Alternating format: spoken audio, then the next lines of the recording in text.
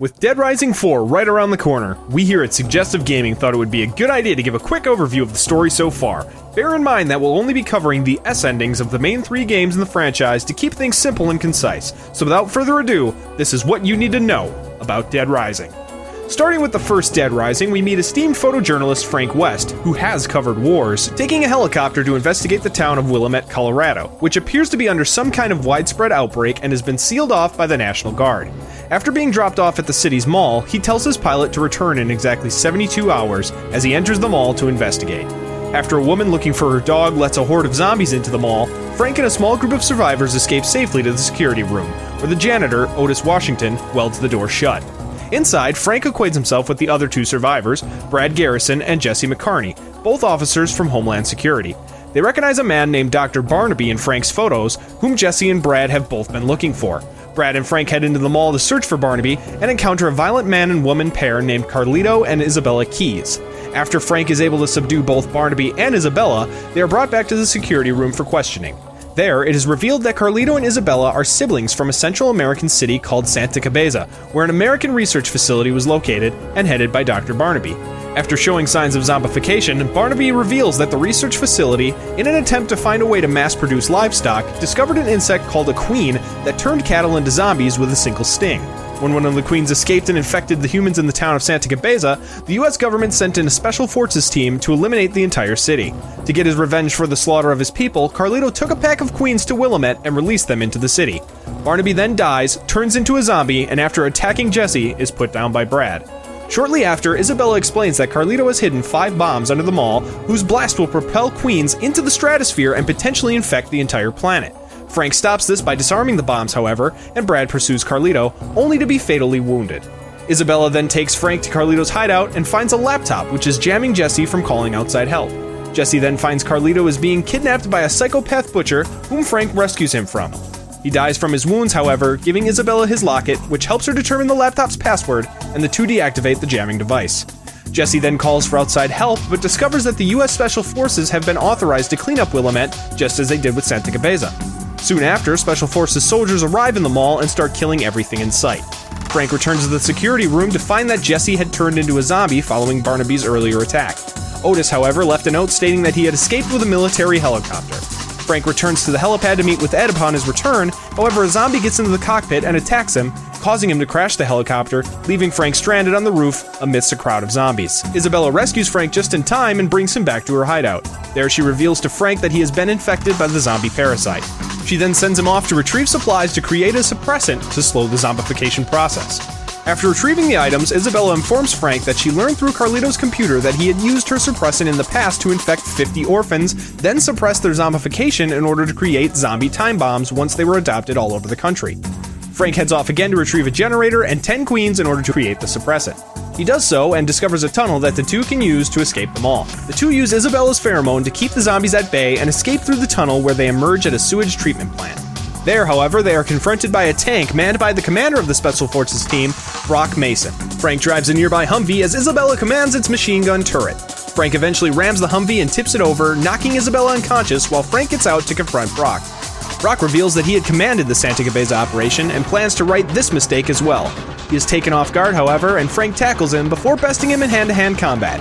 He falls into the crowd of zombies, and Isabella awakens to find zombies trying to topple the Humvee. Frank, seeing the crowd of zombies growing larger, screams to the sky. An epilogue reveals that Frank West later escaped Willamette and made the news public. The US government, however, claimed it was the work of a terrorist group and are once again not held accountable for the outbreak. The game ends with a chilling reminder of Carlito's plan to use the orphans to infect the entire United States, as we are then brought to Dead Rising 2.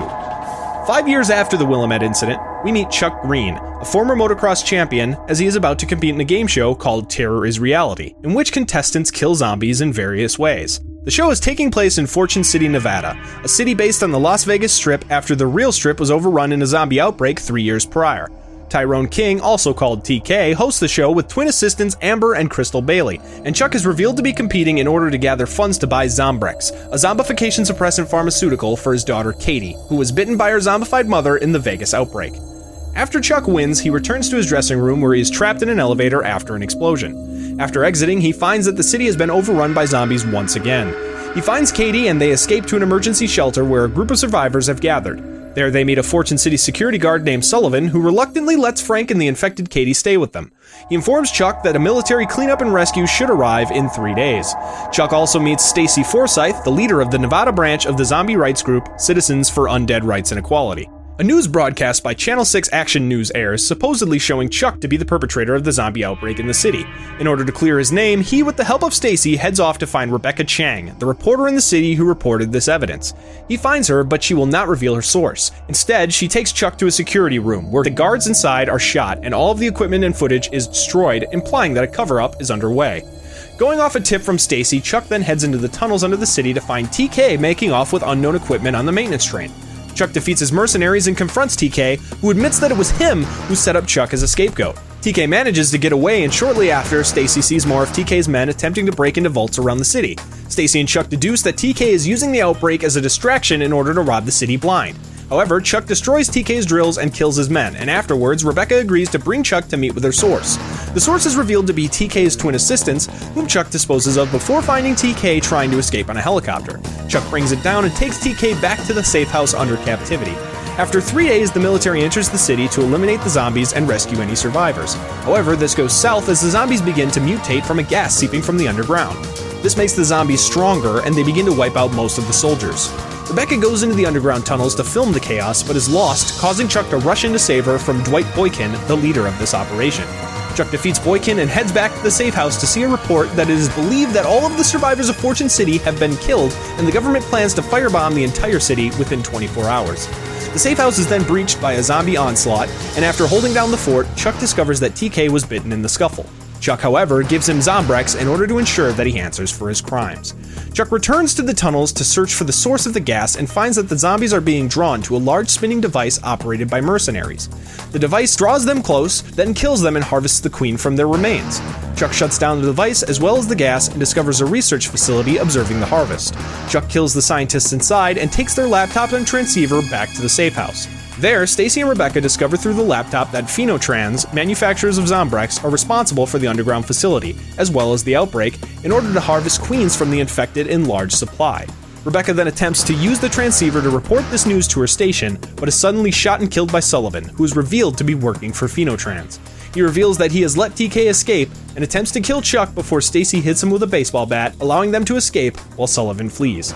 Chuck locates Sullivan on a casino rooftop, and he reveals that Phenotrans had to cause the outbreak to mutate the zombies in order to harvest a massive amount of queens to keep up with the demand from various outbreaks across the country. Fortune City was seen as a small sacrifice for the greater good of the country, and Chuck, having lost his family in the Vegas outbreak, was a perfect scapegoat. Chuck gets enraged when he learns that the Vegas outbreak was also likely caused by Phenotrans, and he kills Sullivan as he tries to escape. Chuck picks up Sullivan's transceiver and calls Channel 6 Action News in order to give them the story as long as they send rescue choppers and postpone the firebomb. After taking a chopper to the safe house, Chuck learns that Katie and Stacy have gone missing, and as he heads inside, he only finds Katie's dropped backpack. The chopper leaves without him as he receives a call on the transceiver from none other than TK. TK reveals that he has captured Katie and Stacy and gives Chuck a list of items in exchange for their release. Chuck collects these items and brings them back to the arena where he is stunned by TK. When he awakens, he is dangling from a rope above the arena, which is filled with zombies. Katie and Stacy are also tied up together next to him. Chuck sees TK gloating but is able to free himself and climbs up to the central platform. He attempts to operate a lever to bring Stacy and Katie up, but he is jumped by TK for their final confrontation. Chuck defeats TK and throws him into the crowd of zombies. Afterwards, he is able to raise Katie and Stacy to safety, and they bask in the fact that their nightmare is over. The three hold hands and they all walk out of the arena together. This is our last image of Dead Rising 2 as we come to the third game, Dead Rising 3. 10 years after the Fortune City outbreak, we find a young mechanic named Nick Ramos trying to escape the city of Los Perdidos, which suffered from an outbreak 3 days prior when contained zombies were accidentally let free. Nick heads to a diner to meet with his friends Dick, a trucker, Rhonda, his boss, and Annie, an infected illegal or someone who refuses to be implanted with a chip by the government to automatically administer Zombrex doses to those infected. Dick accidentally turns on the jukebox in the diner, attracting zombies to their location. The group escape together and take refuge in Rhonda's garage. The group see a news broadcast proclaiming that the government will bomb the city in 6 days, but are evacuating survivors at quarantine stations. The group drives to one, but find it abandoned, and they are ambushed by a biker gang, whom Nick disposes of before feeling deep remorse for taking a life. The group then come across Diego, Nick's best friend and a soldier in the military. He informs them of an old plane at the warehouse by the docks that they could potentially fix up and use to escape the city before it is cleared out. However, during this discussion, Nick is bitten by a zombie on the hand. He quickly heads to a nearby crematorium to search for emergency Zombrex. There, he finds Gary Finkel, who is working for an unknown man to find a body inside of the crematorium. Gary claims to know where the Zombrex is inside, and the two agree to help each other to get in. Inside, they find the body, and Nick panics when he believes it to be Annie. Luckily, he looks closer and realizes that it is not her. Gary then notices that all the Zombrex is gone, and Nick, realizing his fate, asks Gary to shoot him before he zombifies. Gary attempts and misses, but then notices that Nick's wound is healing miraculously on its own. Nick then decides he won't be needing the Zombrex anymore and helps Gary deliver the body to his boss at a nearby nightclub. After delivering the body, Gary finds out that the body was not in fact who his boss was looking for. Gary offers to find fuel for their plane if Nick brings Annie back to the club. Nick returns to the warehouse to consult with the others, who agree that turning over Annie to the unknown boss in exchange for the fuel is the best course of action, and Nick heads to the nearby illegals' gathering point to search for Annie. There he finds her and asks her if she will come back to the club with him, but she suspects he is lying to her, and eventually he admits his deceit. Nick then agrees to help the illegals and their leader Red in exchange for fuel by destroying military equipment around the city after Red informs him that the government isn't evacuating survivors, but instead killing them. Nick does this, and upon returning to the tower, the pair are ambushed by Gary, who admits to following Nick to find Annie. He attempts to kidnap her before the tower is attacked by the military, who capture Gary and the illegals. Nick is left behind, and when Red arrives, he awakens, and the two head off to rescue the captives from a military encampment. Nick sneaks into the compound and overhears a conversation between the Secretary of Defense, General John Hemlock, and the Director of Phenotrans, Marion Milan, where they reveal that they had caused the outbreak and are searching for Diego. Along with this, the President of the United States, Sonia Paddock, had been infected with the zombie parasite and is being held at the compound. Nick frees Annie and the rest of the captives, and Red shows Nick a wanted poster offering a $5 million reward to anyone who has information about Nick or Diego. Nick assures Red that he has no idea why the government would want him, and Red holds up his end of the deal, telling Nick where he can find fuel for the plane. Nick obtains the fuel and delivers it back to the warehouse, where Rhonda informs him that Diego has fled to the museum. Nick goes after him and finds that he has snapped into a psychotic episode from the pressure of the outbreak. Nick fights him and brings him back to his senses. The two then go into the zombie section of the museum and learn of Frank West, Chuck Green, and Carlito and Isabella Keys. Diego then points out that the man that caused the first outbreak after Willamette had a 4 tattooed on his neck, similar to the numbers 12 and 14 tattooed on Nick's and Diego's necks respectively. Nick and Diego head back to the group and to the repaired plane. Rhonda then admits that she's not going to go with them, because she wants to find her ex-husband and patch things up before it's too late. Nick, Dick, and Diego then leave to go find Annie and the illegals, but are shortly ambushed by the military, who capture them. Upon waking up, they find themselves strapped to chairs in an underground lab. Malin is revealed to be testing them to find which is the one. They start with Diego, who is shot with a laser beam until he is killed by several zombie parasites swarming out of his body. After this, hundreds of bees swarm the lab, allowing Nick to break free. Nick explores the facility and eventually meets Isabella Keys, who tells him that he is immune to the parasites. As they attempt to leave, Nick is intercepted by Malin. Nick yells to Isabella to meet him at the warehouse and defeats Malin before he escapes to go find Annie. Nick tracks down Gary to a karaoke bar, where he's holding Annie hostage until his boss's arrival. Nick tries to get Gary to let him in, and Gary reveals that he hates the mob life and misses his ex-wife, who turns out to be Rhonda. Nick brings her to the bar, and Gary lets him in. Nick then rescues Annie from advancing zombies, and the two return to the airplane. There, Isabella reunites with Nick and fills him in on Santa Cabeza and the orphans, and she reveals that Nick was in fact one of the 50 orphans Carlito used in his plan. However, instead of infecting Nick with the virus, he gave him the cure for it. Shortly after, Red calls the three to meet him at a shipping yard. Once they arrive, Red captures Annie and Isabella and proclaims that he plans to turn in Nick to collect the cash reward.